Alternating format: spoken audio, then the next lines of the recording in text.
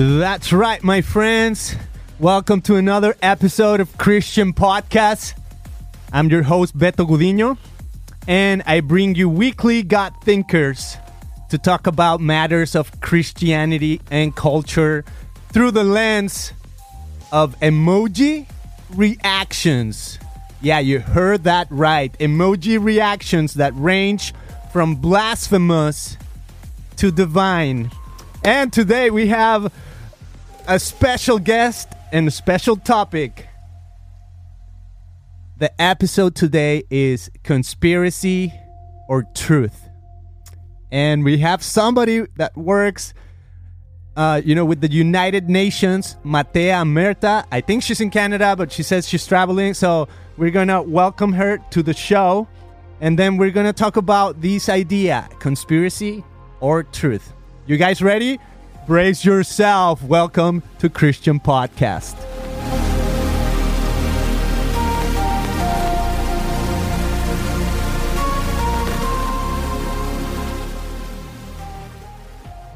All right.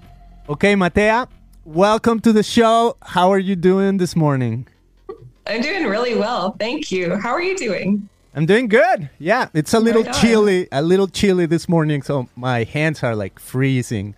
But if you're in Canada, we're like 65 degrees, shouldn't be a problem for you. No, not at all. Not at all. We deal in Celsius, so it's like negative 42. So yeah, I would like some 65 degree weather.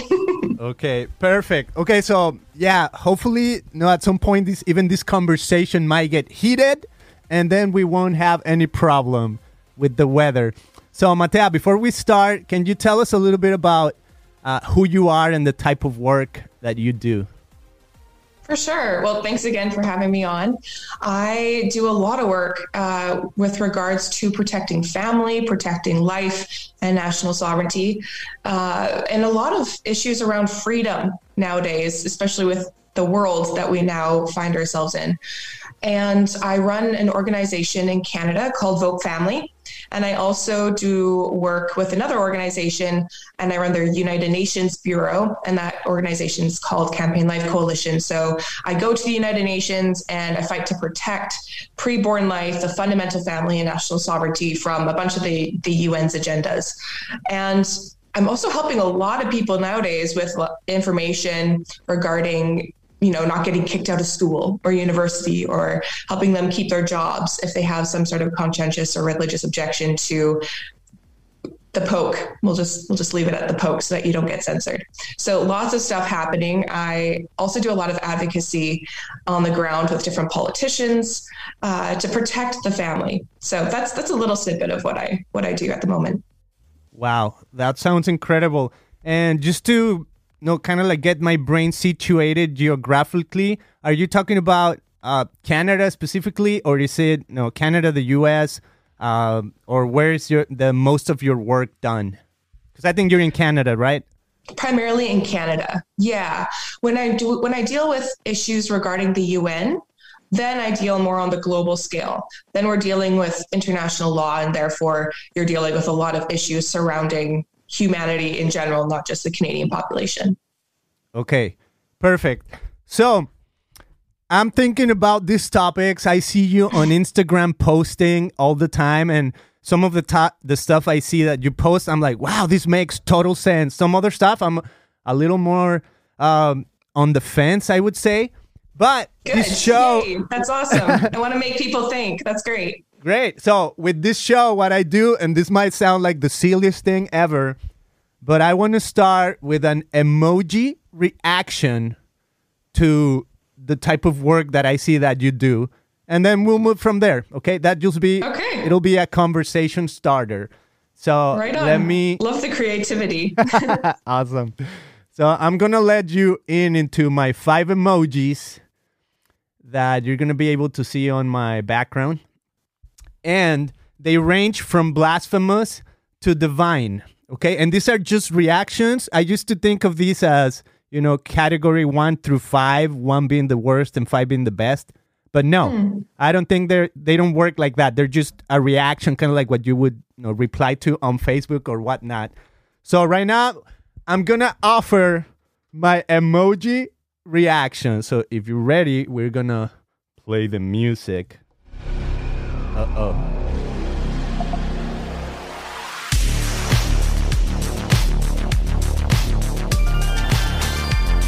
Okay, so we're going to go to the emoji tombola to reveal the emoji that we find ourselves with.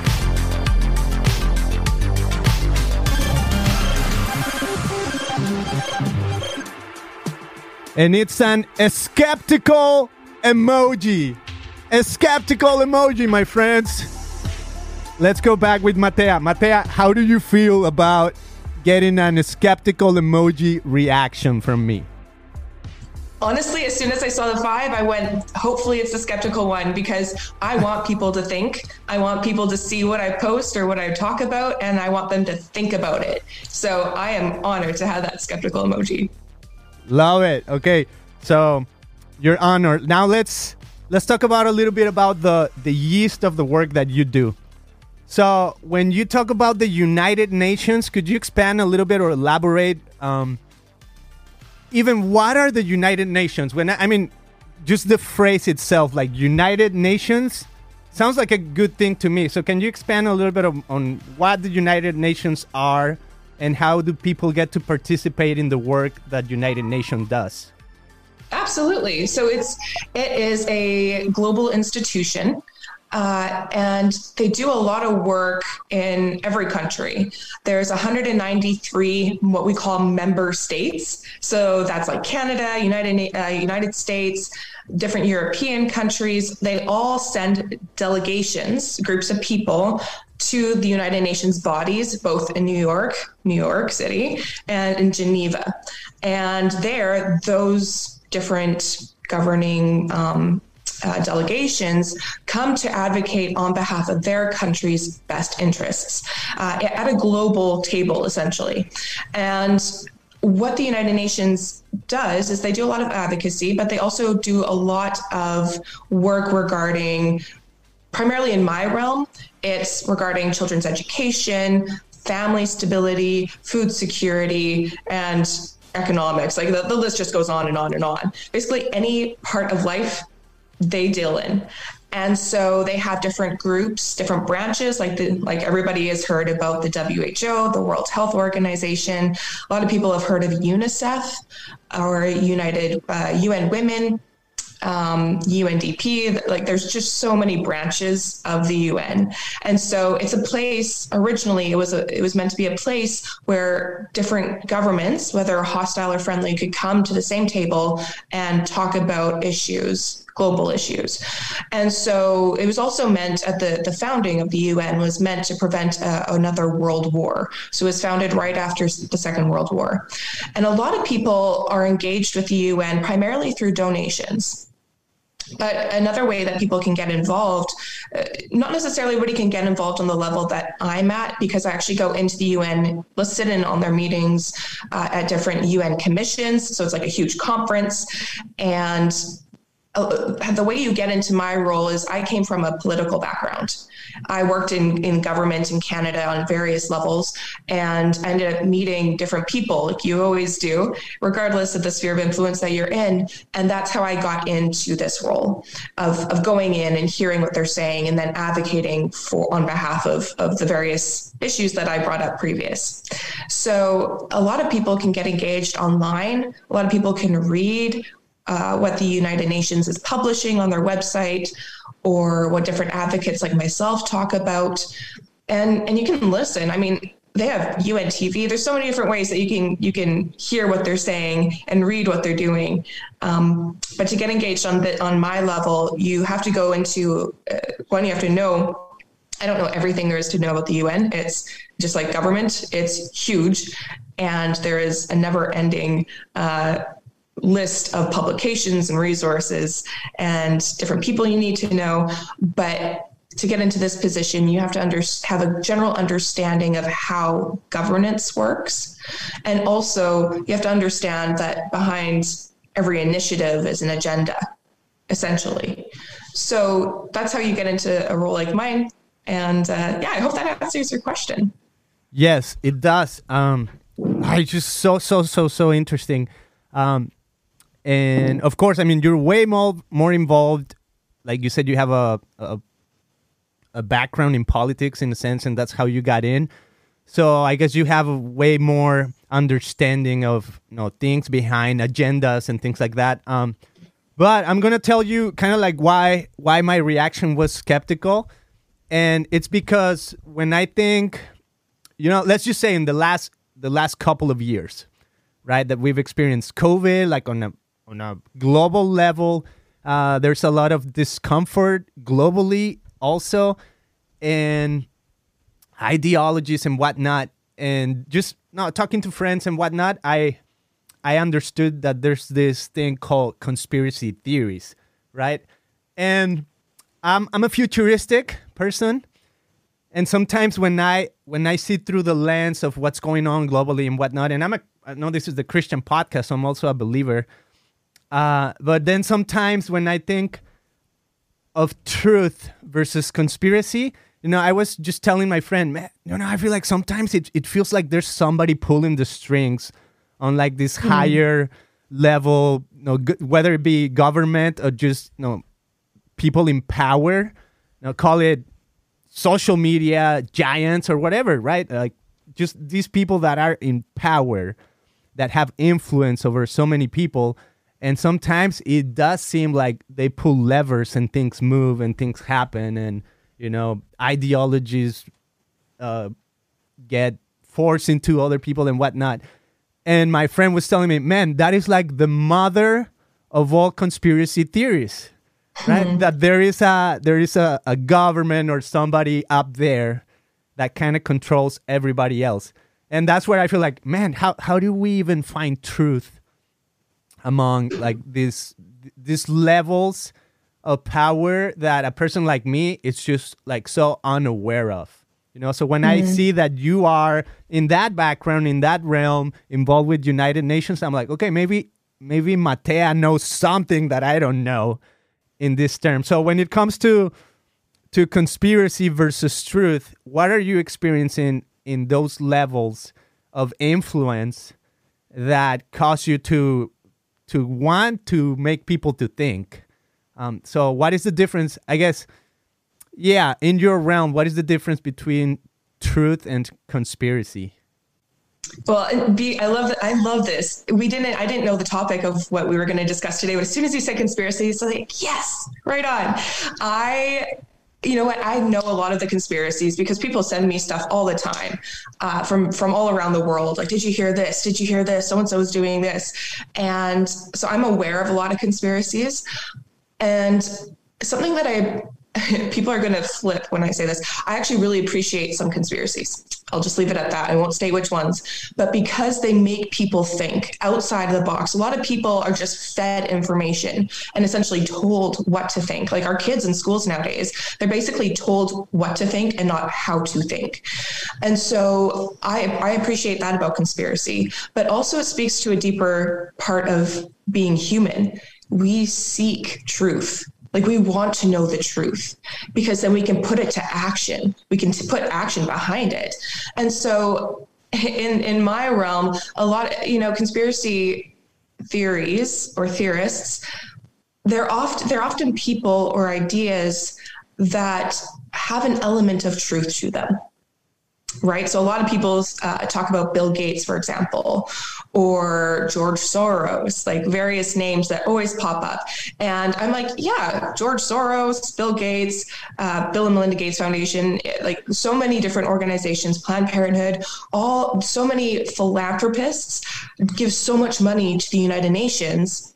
And then that causes the UN to take specific action on different elements or different issues, different initiatives. And so I go, yeah, like Bill Gates his grandfather was intimately tied to Planned Parenthood and actually got Planned Parenthood to be an advocate, an essential role now at the United Nations. And they have a ton of leverage. Like they helped create one of the most sexualizing curriculums for our children worldwide. That was Planned Parenthood and the UN linking arms. And that was the production of what they produced. So I see a lot of things that come my way and I go, so like Bill and Melinda Gates, George Soros, whoever else is funding a lot of these different initiatives. Of course they are. Like, it's just fact for me. But a lot of people see them as conspiracy because it's new information to them. Right. But if there is a paper trail of something, I go, you know what, like, look how much France gave in donation or funding to whatever UN branch, whether it's UNFPA, UN Women, whatever it may be. And it's because they're a very so-called feminist government. But it just makes sense. If you believe in something, like the French government believes in radical feminism, you're going to donate your money or fund something that is of the same ideology or worldview. So for me, a lot of the conspiracies aren't necessarily conspiracies. There are legitimately some conspiracies out there. But a lot of them are just, hey, like, yeah, here's a paper trail. Like, go look at the funding. It's not as exciting as you might think it is. Or as conspiracy theorists may, they may, a lot of the conspiracies I get sent have like this doomsday music behind it, and it's all very dark. And a lot of the things that are being funded, yes, are very dark. And that's kind of the realm in which I'm dealing in. But for me, a lot of them are just facts. And I just, like, it's a shrug off my shoulders, or I just say, there's no fact to it. And I just go, it's another one. And you move on, because there's always going to be a conspiracy out there. Wow. So, that's just incredible. One of my questions that just comes out of this conversation would be, like, immediately, is like, why would people try to push on with these agendas? Like, if you could tell, what is the driving force behind, like you were saying, sexualized society or feminism? What is the driving force? Like, are we trying to evolve as humans? What do you see from your understanding that is pushing these agendas? What is, like, the mentality behind it? Like, we want to be better humans who are tolerant, or like what? What do you see? No, I see it as, actually, I would say I even know partially anyway, because I can't speak to the intent of an individual, but I can speak to an ideology. So when I look at the ideologies behind various issues that are arising all of a sudden in society, and then governments react and then form legislation on them, I immediately go, oh, there's an intent behind all of this ideology, not necessarily the individuals pushing them. Because a lot of people in government or at the UN, I would say more so in government though, aren't necessarily pushing certain ideologies intentionally. It's more so when you're in government and you understand politicians, it's mainly to, if you're creating reactionary policy or creating a statement reactionarily to something happening in society, it's because you want to gain votes or gain favor with the people at a moment where they're reacting. And so you form some common ground with them, right? So when we look at everything happening, it's very interesting, because with these various issues, like feminism, like the pro-abortion movement, like easy divorce, or legalization of prostitution, I can easily point to, let's say, a UN special rapporteur and say the special rapporteur on freedom of religion or access to education or whatever, health even. These individuals have a background which is all very similar, if not the same. And so then you go, okay, I can connect the dots then. If you're a very communistic thinking individual working at the UN, well, it's just going to be like normal for me to go, okay, well, it makes sense that you're pushing abortion or you're pushing divorce or prostitution.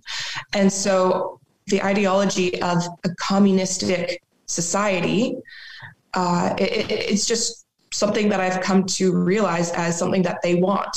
Because if you can push feminism in every single country and have groups on the ground that you fund, like the United Nations does, or even a pro-abortion group like Planned Parenthood or Marie Stopes International. The UN will fund those groups on the ground in various countries that are quite conservative labeled or traditional, so that they can make sure that that society starts to shift their mentality towards being more pro-abortion or more pro-feminist, right? So that every society in the world starts to think the same and have the same values, same beliefs. And what does the United Nations want? They want a one world government. Now, as soon as I say that, one world government, everybody's going to go, like that's conspiracy right there. It's not. It's literally, you just go onto the UN and you look it up. It's right there. And they work with various partners like the World Economic Forum or the International Monetary Fund and several others who do have a lot of power behind them. But again, I can't speak to the intent, but it is to get everybody, every nation on the same trajectory. Right? Same belief system, same economic policy, same ecological policies, so that everybody can then simultaneously jump on board onto a one world governing system.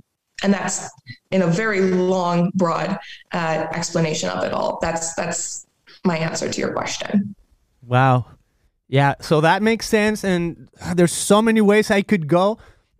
This is Christian podcast, so even theologically, I could start going to, and I don't want to scare people because I want to give a lot of grace and room in this podcast to people who are skeptical. But I also think about, the book of Revelation or the Apocalypse, and it kind of mentions these like broad ideas of, the mark of the beast that maybe sounds scary or it sounds just like weird or imagery that doesn't make sense.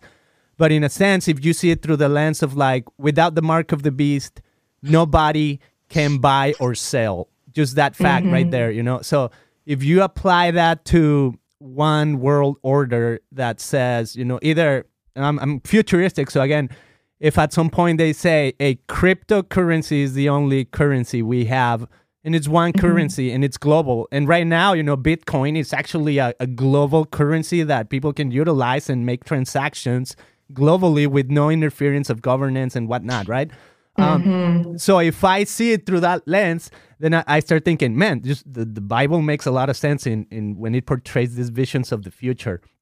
Right. But at the same time, well, you're going to say something, so I want to hear that. Yeah, no, I actually, as soon as you brought that up, I was like, yes, cashless society. Let's talk about it. I just wanted to quickly bring up, there's actually the Federal Reserve, right? They just released, and I'm reading it off of my phone because I kept it. They just released a 40-page study on the digital dollar.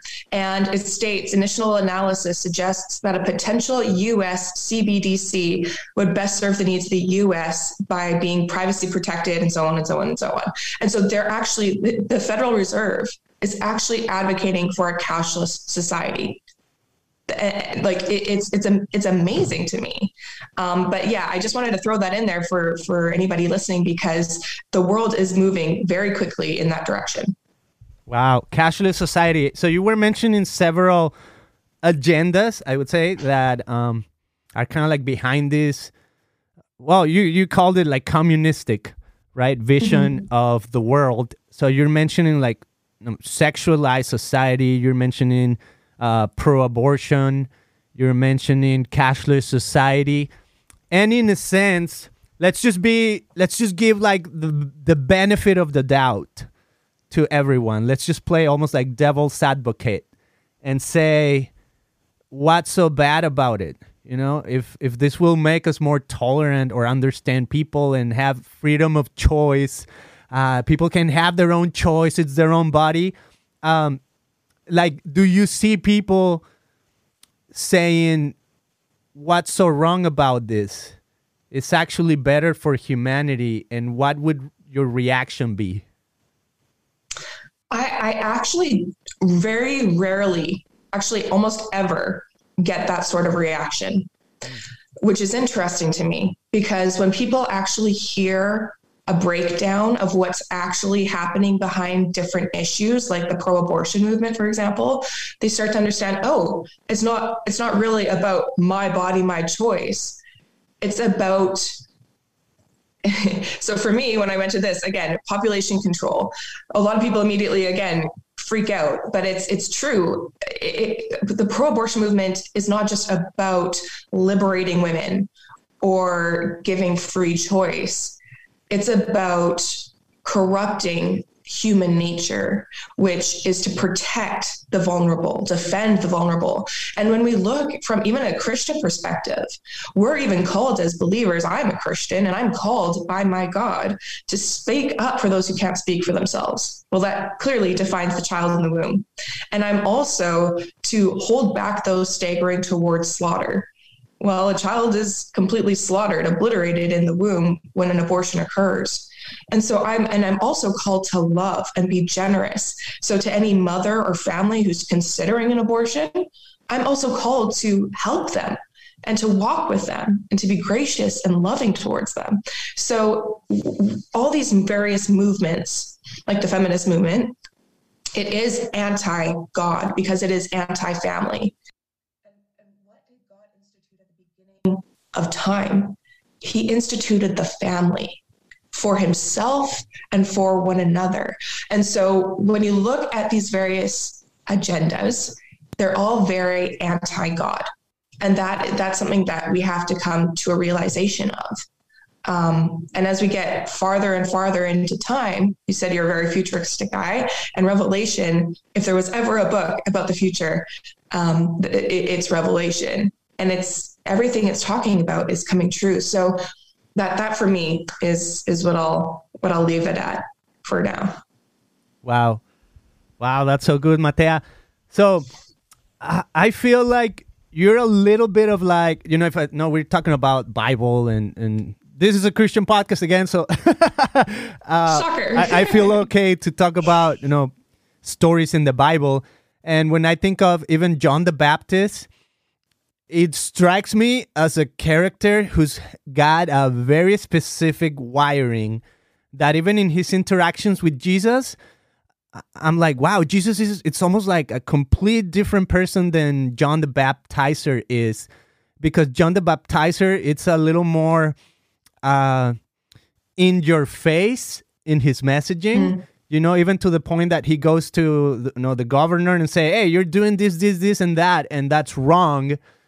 And then I encountered Jesus where people bring, for example, a woman caught in adultery and they bring her to him. And I find Jesus even like almost like more gracious than maybe John the Baptizer.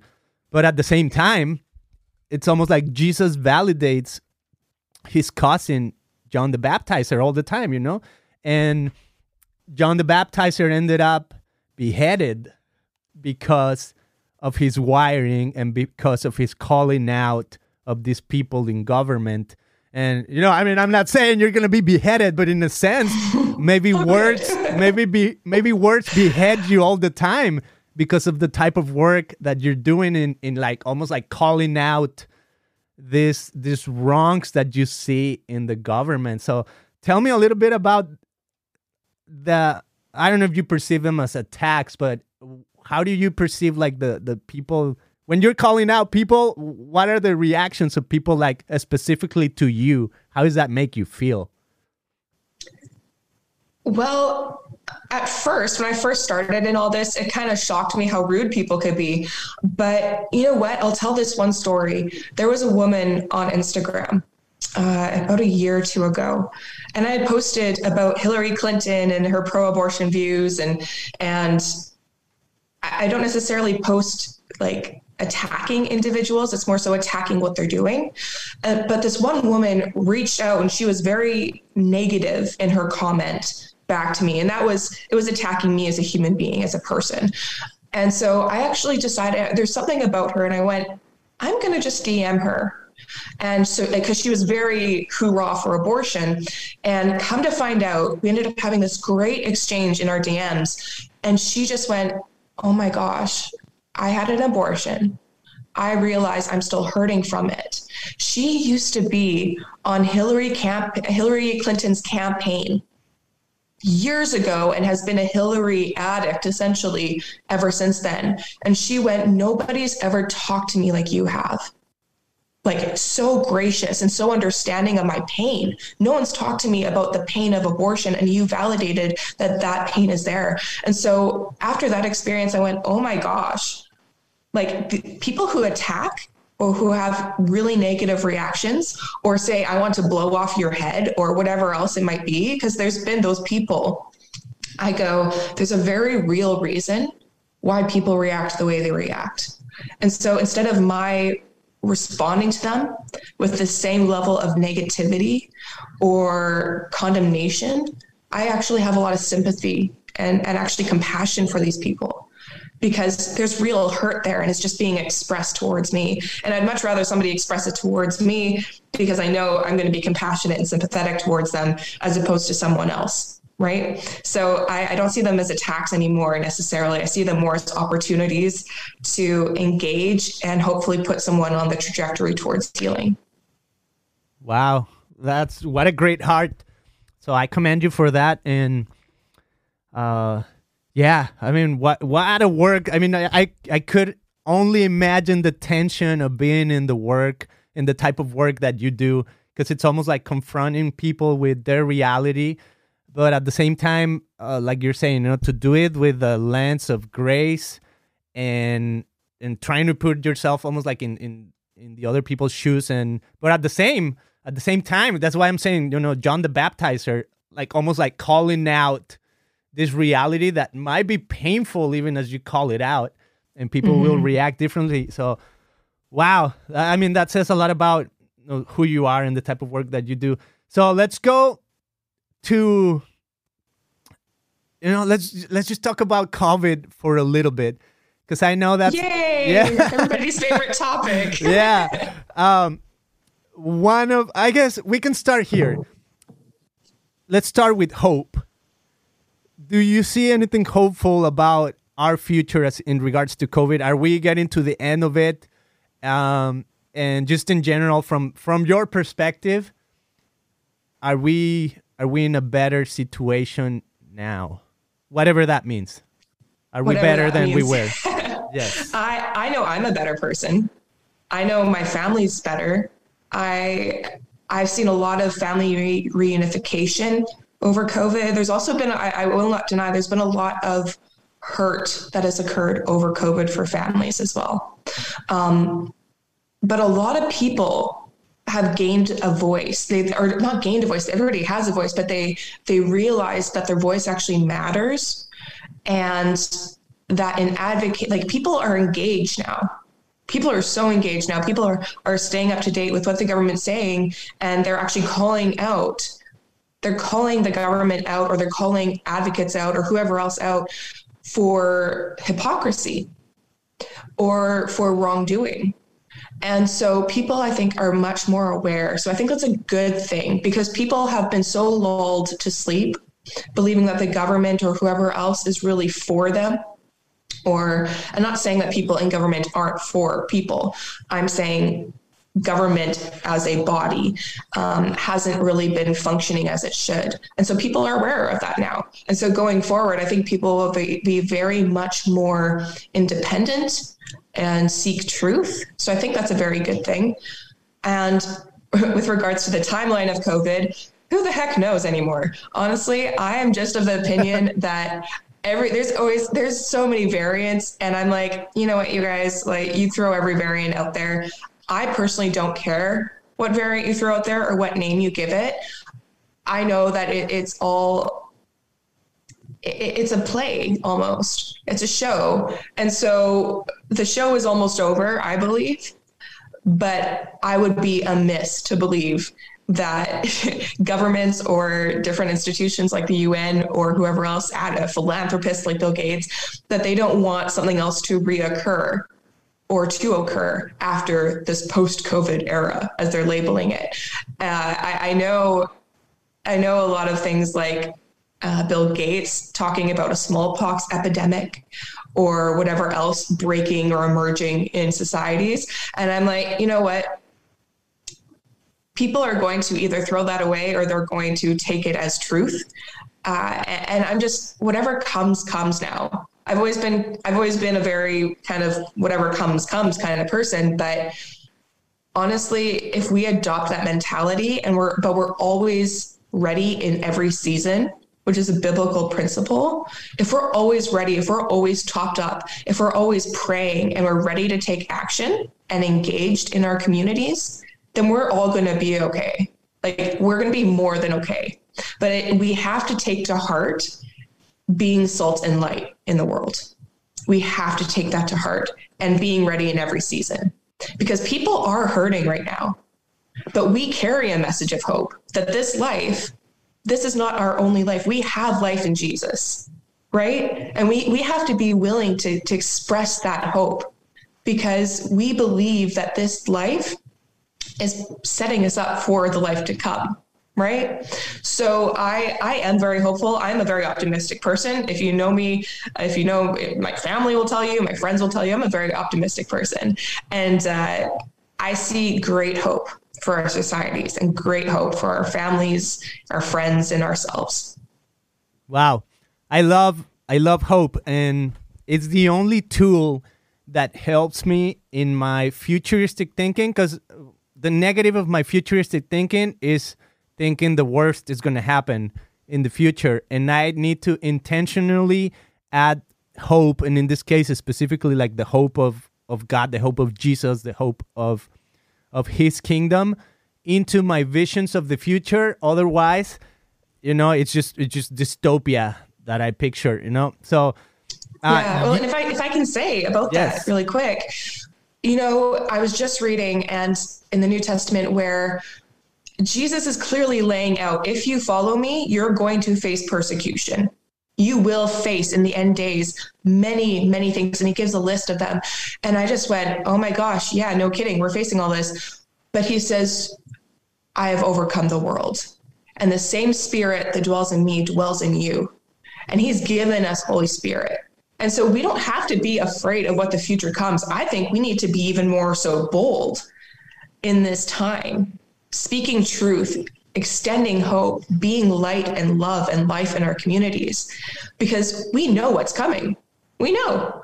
So why worry about it? If the one who resides within us already overcame the spirit of the age, why do we need to fear? We serve the God who's above the God of this world. So, and we're not of this world. We're just in it, right? We're of the kingdom. So we need to bring the kingdom into every sphere of our influence. Wow. That's so good. So just one last story before we go to our blasphemous to divine. But as I'm thinking, I was talking with my pastor here in Costa Mesa, California, and I was reading a few of your Instagram posts that you do on your page. And I think you have 2 pages. But anyways, I was reading one of them where it's kind of like your activism. It's kind of like showcased in the Instagram account. And as I'm reading some of what you're saying, I can hear my pastor in the background in his office kind of saying, yay, amen, don't be afraid, preach it, kind of like that type of thing. Right on. And to me, I tend to be I'm more like always on the skeptical ground, but at the same time, I'm like, there's an element of trust, right? But at the same time, where I feel like I totally agree with, I can come to like, yes, there's something wrong, even with the COVID, with what's happened with the global agenda, whatever you want to name it. The part that makes sense to me is, are we living out of fear versus out of the abundance that life can offer? And in my case, the life that Jesus wants to offer us. So regardless, of what's thrown out there, if it's COVID, maybe let's say COVID is not a creation of any government or whatever, and there's whatever other disease, are we going to live lives that are just afraid to even live life, to get out, to say, no, man, I don't want to die. Like, we're so afraid of this virus. And maybe with a healthy dose of reason, because I do have friends who had COVID and ended up in the hospital and like almost died, right? So it's like, dang, like how do I balance? Like, there's a reality. I had COVID and the worst that happened to me is I lost my taste and smell, and then it came back.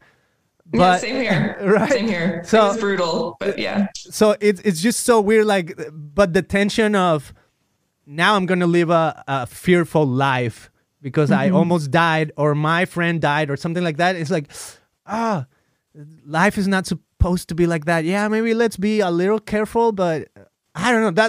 That's the tension when it comes to, like, you got to wear a mask and this and that. And I don't know. There's a lot of that. But tell me, I guess let's end on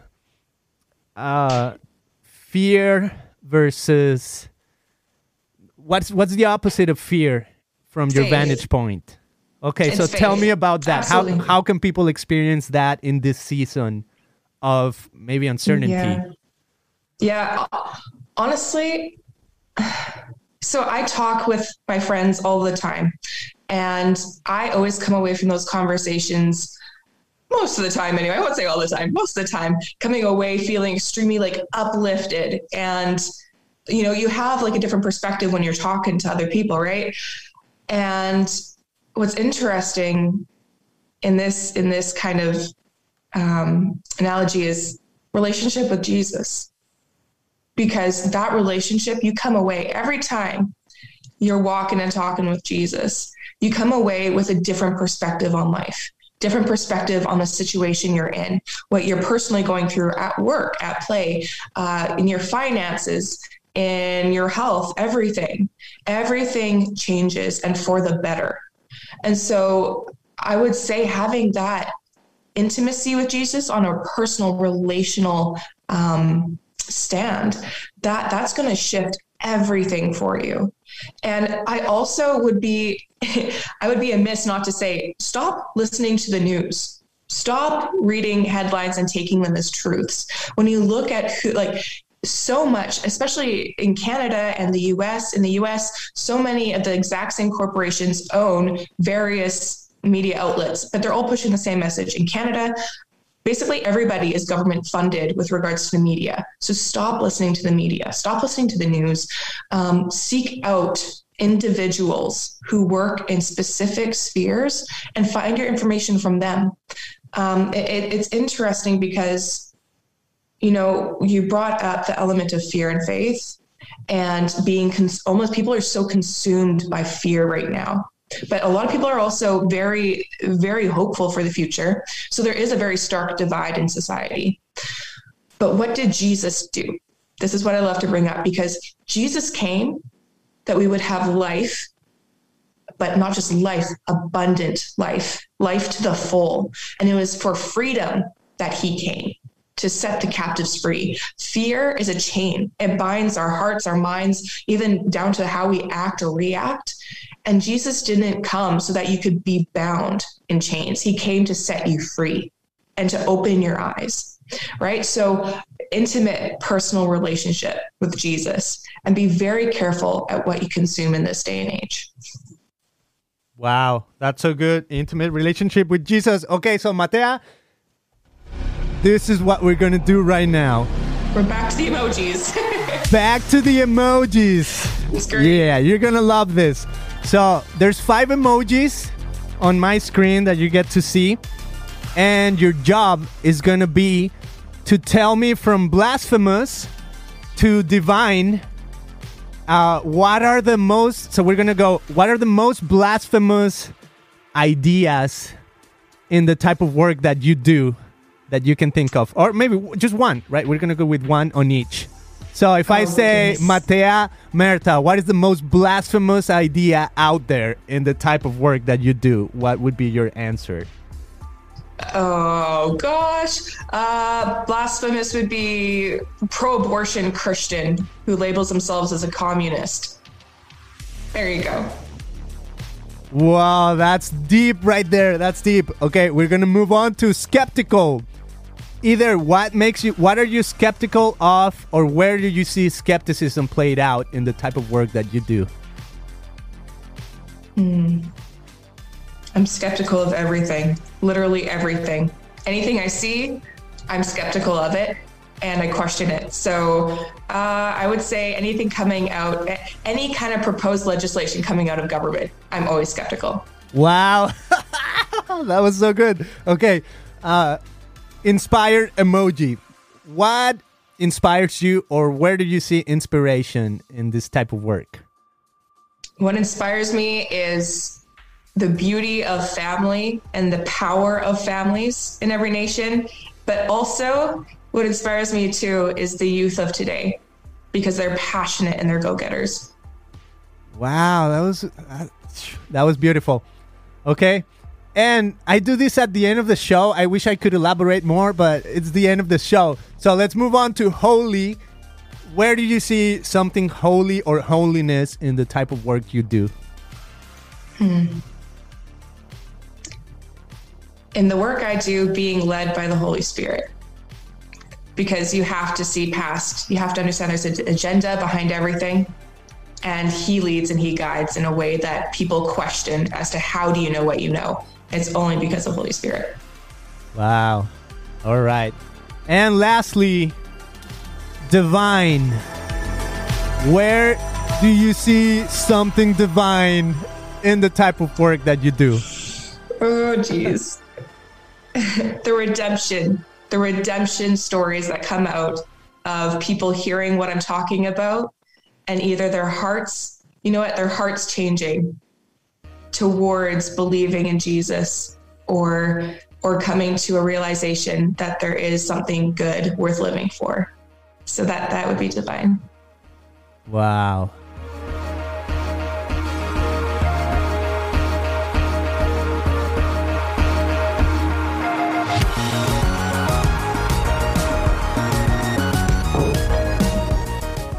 All right, my friends, there you have it. What an amazing conversation.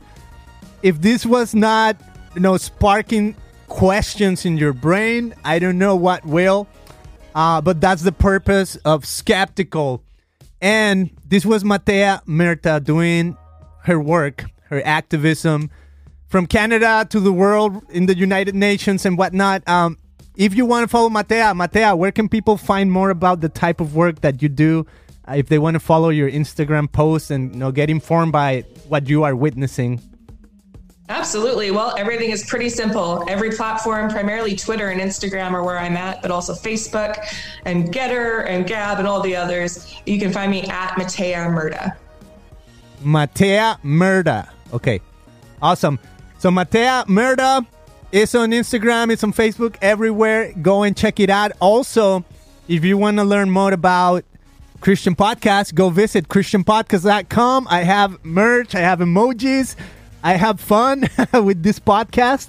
But at the same time, I think we're together discovering truth and welcoming one another to the conversation. So Matea, thank you so much for being on the show. Thank you so much. God bless. God bless you.